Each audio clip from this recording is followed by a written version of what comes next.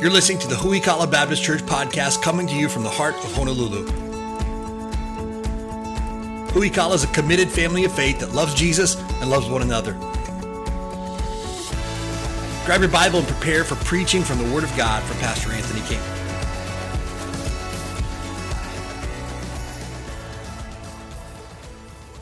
Grab your Bibles and turn to the book of Ephesians, chapter number 4, if you would. Ephesians 4. We're continuing our series entitled Alive Together. And I wanted to encourage you, if you have not yet read through the book of Ephesians, do that this week. The book of Ephesians is a power-packed passage of Scripture, and I highly encourage you to read that.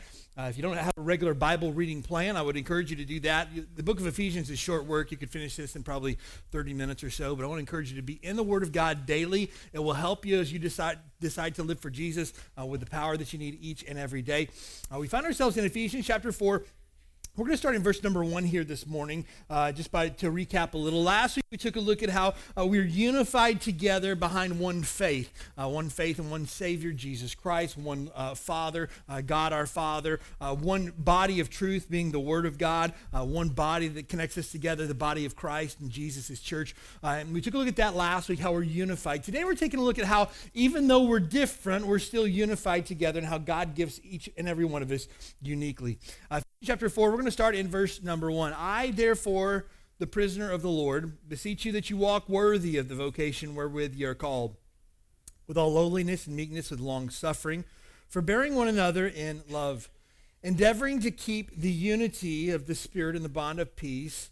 There's one body and one Spirit, even as ye are called in one hope of your calling, one Lord, one faith, one baptism, one God and Father of all, who is above all and through all and in you all. Verse 7 is where we're going to spend. Verse 7 through 10 is where we're going to spend our time today. But every one of us is given grace according to the measure of the gift of Christ. Wherefore he saith, when he ascended up on high, he led captivity captive and gave gifts unto men. Now he ascended, what is that but power? He also descended first into the lower parts of the earth. He that descended is the same also that ascended up far above the heavens, that he might fill all things. As a parent having kids, we kind of started off not really knowing a lot. We read the whole What to Expect When You're Expecting book that is required reading for anyone who's ever had a baby before. And but we thought, we've got it figured out. My wife and I, we're pretty normal people. We kind of got this whole parenting thing down, I think, when we had our first child. And we thought, we'll just do what our parents did, right? Because our parents obviously did a great job on us. And just whatever we saw in our parents, we should do that in our kids, right? How many of you had the same approach to the first child? We'll just kind of do what my parents did, and just it'll all work out, right? It does not work out that way. Just spoiler alert for those of you that have never had kids before, it doesn't work out because you are not okay? Just going to help you with that this morning. And so we had our first child, Thatcher, and Thatcher was a joy to parent. He was a great kid. And Thatcher went through a period of rebellion at probably first or second grade, where he just absolutely rebelled against his teachers and every authority structure you can imagine, as much as one can when they're 6 years old, right? And we didn't really know how to process this, and so we just started spanking him a lot, and we tried to just beat it out of the kid, right? Now let me just pause here for a second and say this. If you correct a child biblically according to the Bible, everything's okay. If you ever discipline your children out of anger or as a way to exact revenge or to show that you're the boss or to prove who's in charge, you've done it the wrong way, and that's not the spirit of Christ.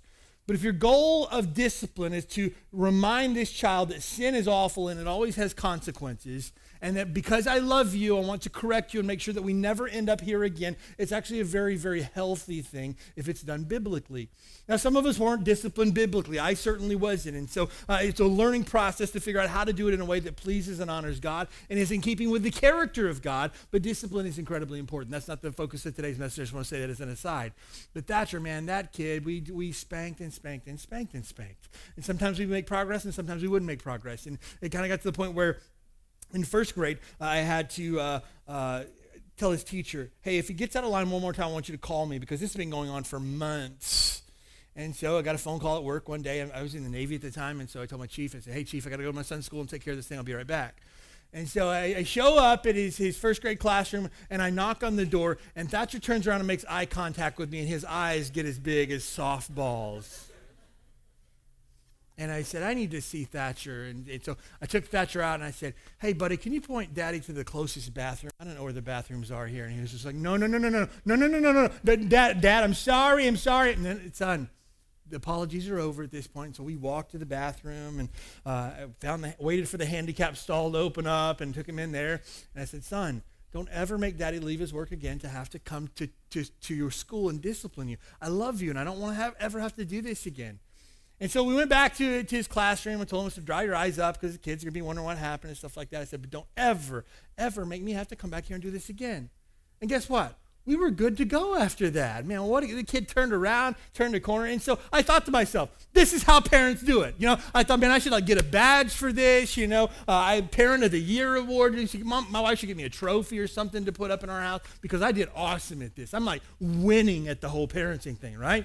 And so our second child comes along, Vanderlei. And Vanderlei is a different breed, I guess you would say, right? And so I tried the same things that I tried with Thatcher, and they did not work at all whatsoever, none. Different kid, whose kid is this? I don't know. I don't recognize any of this. My wife says, he's stubborn, he's hard-headed, you can't tell him anything, he doesn't listen. He'll do things on purpose just to defy you, to show you that you can't control him. And I go, that is terrible. My wife said, it sounds just like you. So we have determined that my oldest son, Thatcher, very much like his mother in the fact that once he's on track, he's good to go, super organized, super detail-oriented, got everything down to a T. He's the kid that if you walk past and you turn his pen sideways on his desk, he'll stop and he'll turn it back the right way. He's got his shirts in his closet arranged by color and sleeve length, and then from there he breaks it down based on the fabric that's in each one of them and stuff. He's got his knit shirts here. He's got his woven shirts next to it. I mean, the kid's just nuts when it comes to organization. Vanderlei has a pile of clothes at the end of his bed. He kind of picks stuff up and he goes, yep, I think that's good. Just different. And Vanderlei is very much like me. Thatcher very much like his mom, but just totally different kids in the same house. Then we have a girl. Oh, my soul. This changes life forever. I think, I've got it all figured out, right? We parented the one that's like my wife. We parented the one that's like me. We got the girl thing figured out, right? And no, we did not have it figured out. I realized this girl was not even 18 months old, and she could say purse, dress, and shoes. Who teaches this kid these words? This is not healthy. This is not good. And so, man, it's just so different. And Michaela is unlike any child we've ever had before in the fact that she's very creative. She doesn't do very well academically because she can't focus because she's so creative. She just needs colors and rainbows everywhere, and everything needs to be a unicorn. And it's just her favorite store in the world is Claire's. And I don't believe in purgatory because it's not in the Bible, but Claire's is the closest thing that one could ever find to purgatory. It's awful. And here's the thing just to help you with Claire's. If you ever take your kids to Claire's and you buy one thing, just tell the person at the front desk, go like this as you're going there, because they're going to say, oh, you only got one thing. You buy 3 and you get 1 free. And the kid goes, oh, 3 things? This is amazing. They go back around again. Oh, it's the worst thing in the world, right? But I think to myself, are all these kids my kids? I know they are, right? I know where they came from, right? These are my children, but they're so different. How is this? This is a beautiful picture of the body of Christ. We're all one big family here today, but all of us are uniquely, distinctly different. Last week we took a look at how we're unified. We're unified under one Lord and Savior. We're unified under one body, the body of Christ. We're unified behind one faith, the faith in the Word of God and the finished work of Jesus Christ on the cross. We're all unified on the same page, but how can we be so different yet unified? And the question then becomes, is it okay to be different inside the body of Christ? Should we all look the same? Should we all dress the same? Should we all drive the same color car?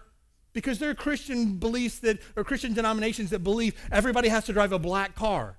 I'm not making that up. You should look it up sometime. It's fascinating stuff. Everyone should wear black clothes. Everyone should grow their beards really long. Just this idea that everybody has to be uniform.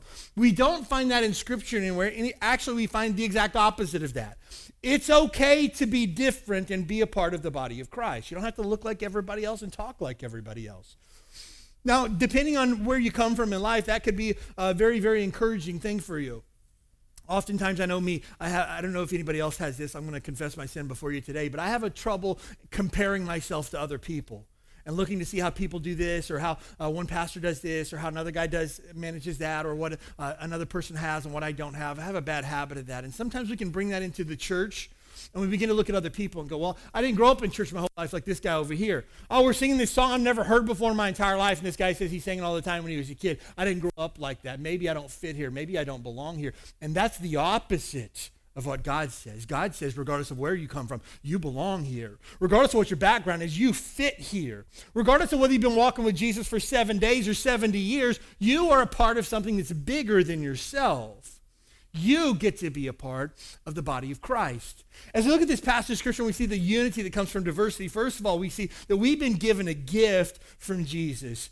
Because Jesus loves us so much, he's given us a gift, and that gift is called grace. Grace is God's unmerited, his undeserved favor. Grace is one of those things that you couldn't work for. You couldn't earn it even if you wanted to. It's given to you because God loves you so much. And Jesus has given us a gift. You see, we don't deserve Jesus' gift because we have rebelled against God. We've rebelled against the teachings of Jesus. We've gone against all of God's commandments. And the Bible says that because of that, we are sinners. Everyone's a sinner. The Bible says, for all have sinned and come short of the glory of God. But God loves you, even though you've rebelled against him. But God, because he's just, because God is holy, because God is perfect, he cannot allow us to get away with our sin. Sin has a price tag associated with it. Sin requires a payment must be made to make things right. You see, you and I can't make a payment on our own because we have nothing to pay with. We're sinners. We've rebelled against God, and we are deserving of God's judgment. God's judgment, the payment that he requires of every single one of us, is our life. It's appointed unto man once to die, and after that the judgment. You will die one day, and you will stand before a holy God. And he's going to determine whether you go to heaven or hell, not based on how good you are, or based on how good you've been, or what good works you've done. But your eternal destination is determined on what you did with Jesus Christ. Jesus offers you a gift today. Will you receive it? You see, you deserve to go to hell. I deserve to go to hell because we have sinned against a holy God. The Bible says that at the end of time, Revelation chapter 20, you can read it for yourself, there will be a great white throne judgment. And everyone whose name is not written in the Lamb's book of life will be cast into the lake of fire for all of eternity. The Bible says this is the second death. So when the Bible says the wages of sin is death, that means you and I have sinned and we deserve to go to hell because we've sinned. But God loves you too much to allow you to go to hell. God loves you too much to allow you to stay in your sin or to be separated from him for all of eternity. So he sent his son Jesus for one purpose, to die for your sins. Jesus came. He lived a perfectly sinless life. He never sinned one single solitary time so that he could make a payment for my sin and for yours. Jesus Christ went to the cross. Romans 5:8 says it this way, but God commendeth or demonstrates his love toward us in that while we were yet sinners, Christ died for us. When you were sinning against God, Jesus died in your place. And Jesus died to save sinners. And I'm a sinner, and you are too. But it requires you make a choice. You've got to determine for yourself today whether or not you will accept the gift of Jesus that's been given to you or reject it. Totally up to you. I wish I could make you accept Jesus' gift of salvation. I can't. I wish I could pray a prayer over everybody that everyone would receive salvation and go to heaven. I can't do that. You must make a decision for yourself. Have you made that decision? Has there been a time in your life where you have been saved or born again, where you confessed your need for Jesus Christ and you repented of your sins and asked forgiveness? If you did, the Bible says that you're born again or you're saved. But the Bible also says this. Jesus says in John chapter 3, no man shall enter the kingdom of God unless he is born again. If you're not saved, you cannot go to heaven. And so the easy answer here is today, if you don't know for sure that you're saved, be saved today. Put your faith and trust in Jesus Christ as your Lord and Savior. Confess your sin, make it right with him, and you will be forgiven. And the Bible promises, whosoever shall call upon the name of the Lord shall be saved. So we've been given the gift of, first of all, saving grace. This grace that's given to you today for salvation. You didn't deserve it. You couldn't earn it. You couldn't be good enough to get it. It's been given to you as a gift. And that's why it's called grace.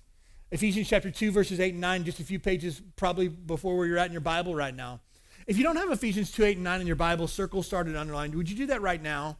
Just turn back a page or two and just circle those verses. They're really critical Because sometimes people will say things like, well, I'm trying to get to heaven. I'm trying to be a good person. I'm trying to earn my way to heaven. Ephesians 2:8-9 totally torpedoes the idea that you and I can do something to be saved. Ephesians chapter 2, verses 8-9 says, For by grace are ye saved through faith, not of yourselves. You cannot do anything to receive God's grace. It is the gift of God, not of works, lest any man should boast. So we cannot work for our salvation. We cannot earn it. Any religious structure that says you must do stuff to get saved is anti-biblical. It's anti-Christ. It goes against the entire idea of grace. If at any point I have to work to receive salvation, it's no longer grace.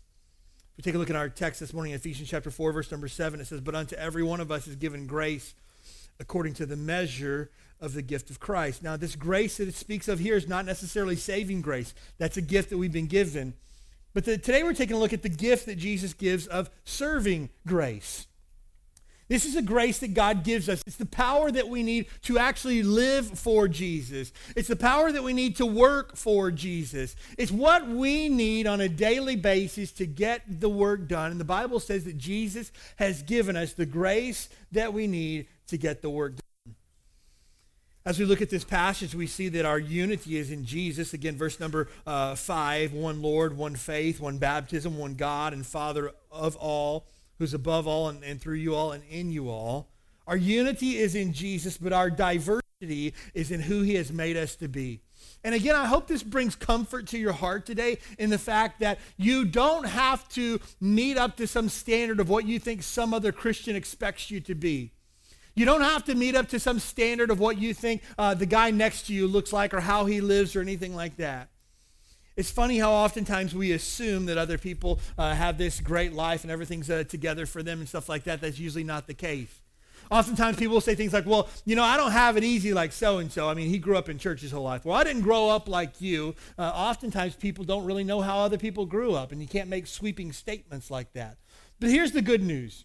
Regardless of your background, regardless of your life background, your church background, the things that you've gone through in life, God did all of that on purpose to make you who you are today.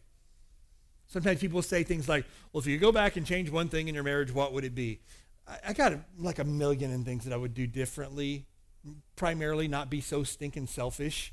But really, everything that my wife and I have gone through in our marriage has brought us to the point of where we are today, which is a really, really healthy place. I can say I wouldn't change anything if I wanted to. What would you do differently in parenting? Man, I probably wish that I could rewind a lot and do some things differently. But at the end of the day, my kids are who God shaped them to be because of what we've gone through. And again, if we could change the past, we probably would, but we can't. So we need to figure out where we go from starting today forward. And you are today who God has made you to be. Are there some things that need to change? Definitely. Let's work on that. But we can't go back and change the past. Regret, guilt, shame should all be left in the past because that's what Jesus died for. Jesus died for your sin. He died for your shame. He died to take your guilt from you. Don't carry it any longer. God's gift to you is his grace that you need to live for him every single day. And that diversity in Jesus' church is what we need. Again, we don't need a church full of people that are the exact same person. We need you to be who God's called you to be. Every single person here this morning is here on purpose for a purpose. You might even say, well, we're just passing through town. We just stopped in for a bit. I don't care what your circumstances are. God brought you here today on purpose for a purpose because God is sovereign. He doesn't do anything by accident or by coincidence. And you are here for the sake of making our church what it's supposed to be because you're different. And we love different. You know why? Because Jesus loves different. As we look at this passage of Scripture, we see, first of all, that we've been gifted uniquely. Every single one of us, we're taking a look at today at the gifts that the Holy Spirit gives us to be able to serve Jesus' church. Every single one of us has been gifted uniquely.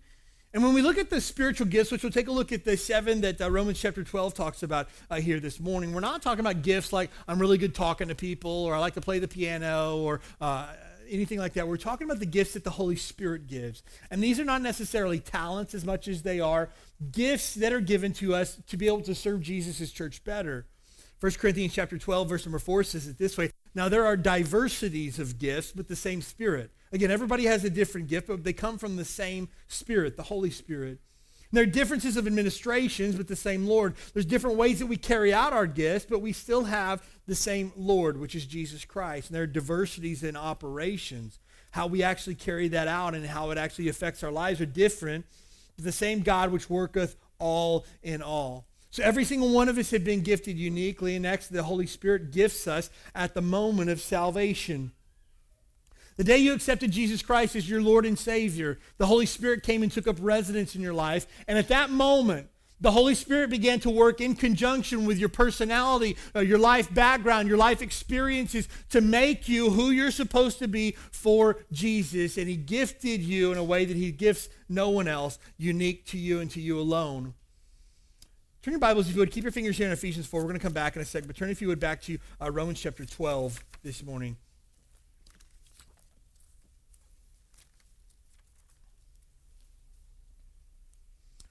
Romans chapter 12, verse number 6, speaks of what we sometimes refer to as spiritual gifts. And if you don't know what your spiritual gift is today, you got the opportunity to be able to figure it out.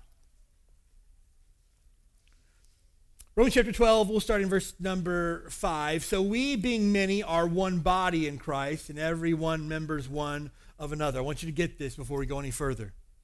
This local church, and again, we're not talking about this building. We're talking about the people. This people make up the body of Christ. Think of it this way. When Jesus ascended to heaven, he no longer had a physical body to carry out his work here.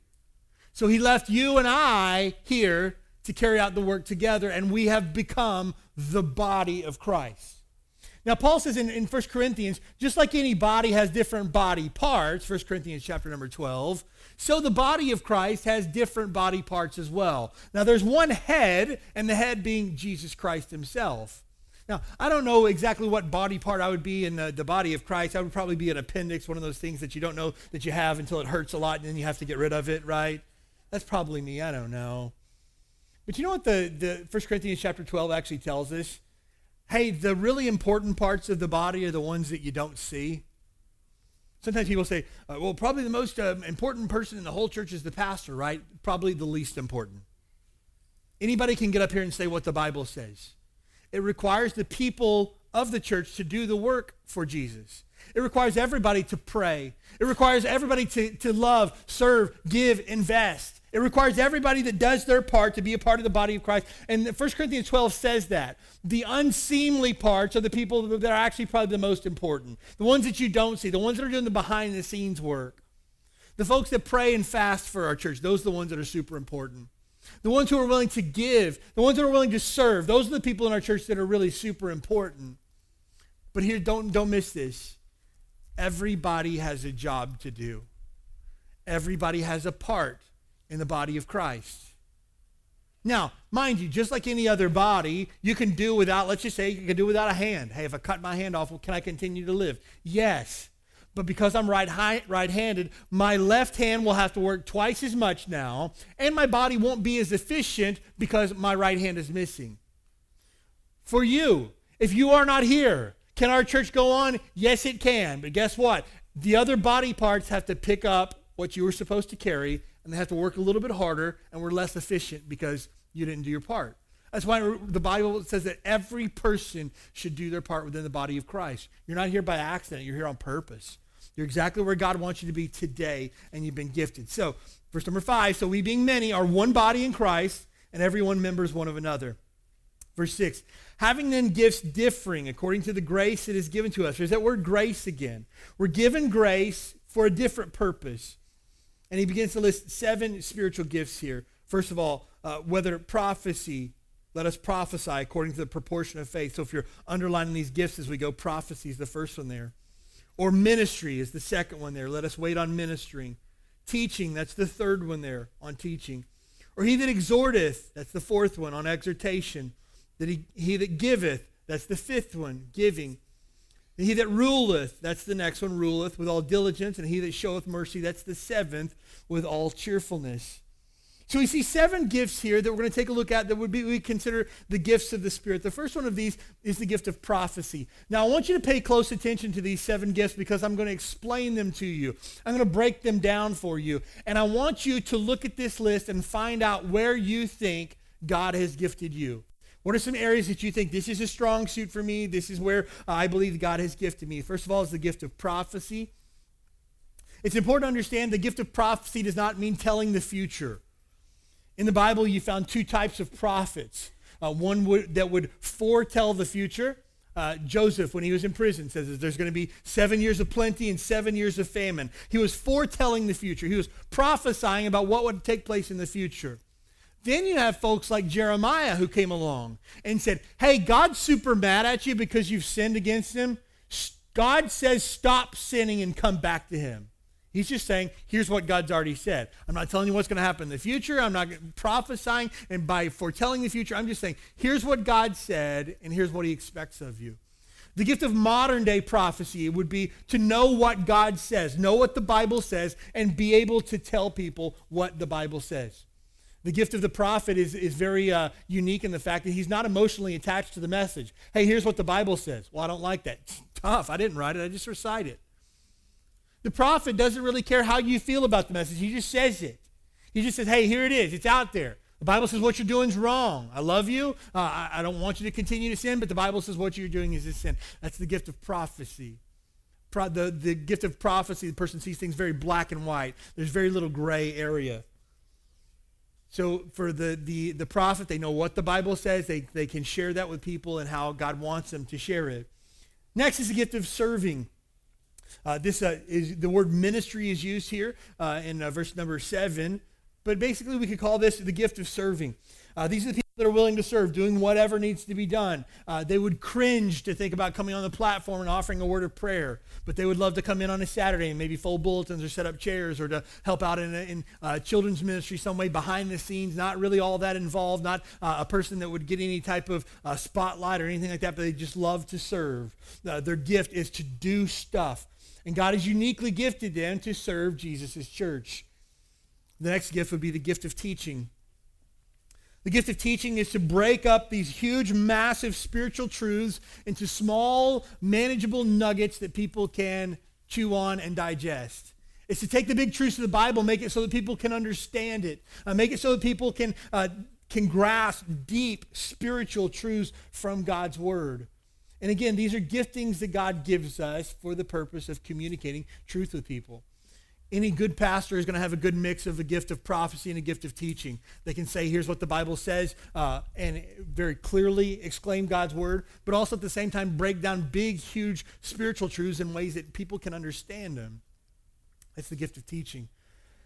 Next, the gift of exhortation or encouragement. You can put exhortation/encouragement there.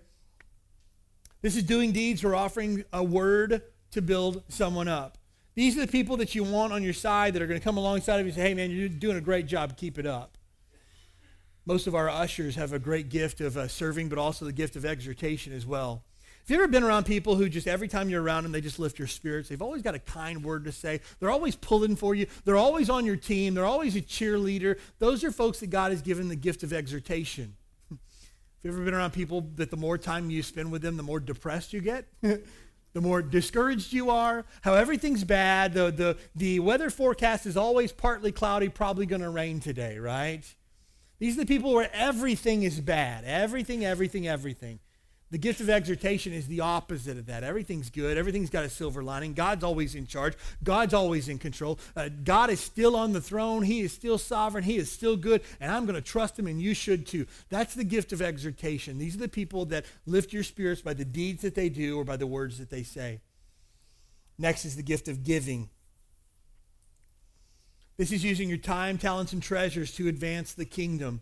Oftentimes when people think of the gift of giving, they think of the person who gives the most money. That's not the gift of giving. Giving comes in many forms. Is financial giving one of them? For sure. But the gift of giving is the person who finds out that someone has a need and they want to do whatever they can to meet it. Hey, you don't have a bed frame? We've got an extra one. I'll give you mine. Hey, you don't have sheets for your bed. What size bed you got? I got an extra set of sheets for you I want to give to you. You don't have a car. You can use mine. We'll go back to one car this week while your car's in the shop. These are the people who are willing to give you the shirt off of their own back because of their love for you and their love for Jesus. These are the people that are willing to give many times their time. I don't have time to give, but I'm going to give you my time because I love you and I love Jesus so much. These are people who have a special gift that God's given them to give. Next, gift of administration. It's listed as in the Bible here, this translation is the gift of ruling. It's the idea, though, of being able to think through and administrate details. These are the people who think through every single detail that's required to make things in the church work the way that they should. I often give the example, my wife and I are wired very, very differently. And again, I think it's one of the things that makes our marriage what it is. I'm a big picture guy. I'm the type of guy that says, hey, we're having a picnic 2 weeks from now at Alameda Beach Park. It's going to be awesome. You should totally come. Bring your friends and neighbor. It's probably going to be the best picnic you've ever been to in your entire life. And then my wife says, okay, first of all, I didn't know anything about a picnic. Second of all, what are we eating? How do we need plates? Are we going to get 2 liters or are we going to get canned drinks? We probably need a lot of bottled water. It's been super hot. We're going to need shade out there. We need to make sure that we get out there early and get a place to set up tables and chairs out there. Will it be finger foods or will we need plasticware? If we need plasticware, is it forks and spoons and knives? If so, we got to think through that and how many we're going to need. How many people do we have in church last Sunday? What percentage of those do you think you would come? Hey, babe, I'm just trying to have a picnic here, right? Could you just not bother me with all that? And she goes, and you said it's going to be probably the best picnic they've ever been to. What's going to make this picnic so great? Because I said it was? I don't know. I wasn't thinking about that. I'm a big picture guy, right? I'm the guy that gets everybody fired up. I'll leave the details to somebody else. How many of you know Jesus' church need both sides of that, right? My wife on the other side would probably, the picnic's going to be next week, and I know it's going to be super hot, and you probably won't want to stay there very long, and we're going to have to make sure that we have all these. She thinks that way. I'm a big picture guy. We need both of those working together. We need someone who can think through the administrative details of Jesus' church. That's the gift of administration. Next, finally, the gift of mercy.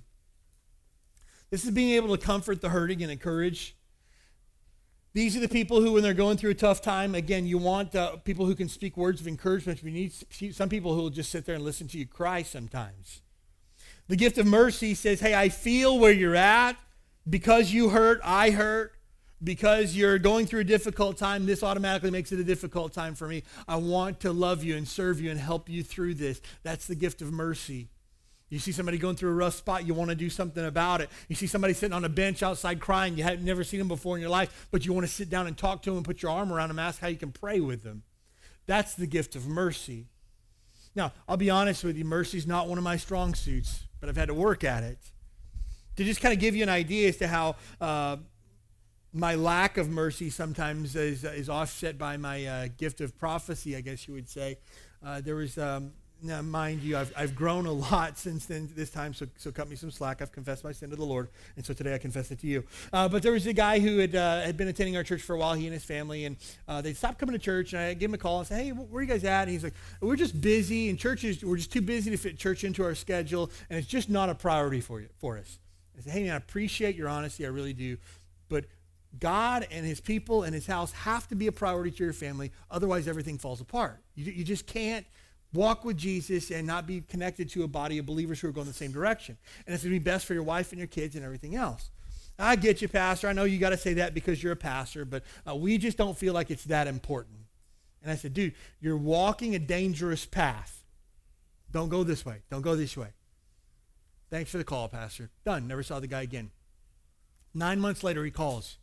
Pastor, I need your help. I need you to come over to my house right now. I can't come over to your house right now. It's like 11 o'clock. No, right now. Mind you, I haven't talked to the guy in 9 months. I said, what's going on? My wife left me for another guy. Okay. Well, what do you think about that? Here's where my lack of mercy bit me. What did you expect was going to happen? You put God on the back burner. You put your family on the back burner. What did you think was going to happen? Well, I don't know. Aren't you supposed to pray with me? No, here's the thing. I told you 9 months ago, don't go this direction. Your family's going to fall apart. Guess what? Your family fell apart. I'm not surprised, and I don't know why you are. And he was just like, wow, that was really harsh. Well, you know what? Truth hurts sometimes. And I felt so righteous in saying that. I really did. And I hung up the phone, and I thought, man, Anthony, you are a jerk. I called him back, and I said, hey, man, I'm sorry. I really am sorry. I said, let me get dressed and come over. And so I went over to his house and prayed with him. And I tried to patch things up the best that I could. But at the end of the day, he made his own decisions. But you know what I thought in that moment? After I hung up the phone, I thought, oh, yeah, way to go, Anthony. You really stuck it to him. I thought to myself, is that what Jesus would have done? Nope, Jesus was merciful. And it's easy for me to say, well, mercy's not my gift. If God wanted me to be merciful, he would have made me have the gift of mercy. No, you know what? Jesus is merciful, and God told me to be like Jesus. So, I've got some growing to do. Maybe I'm not naturally gifted in mercy. Maybe God didn't give me the gift of mercy, but I need to grow in that gift. It's important to understand that these gifts that are given to us are not given to us for our own use, but they're given to us for Jesus' church.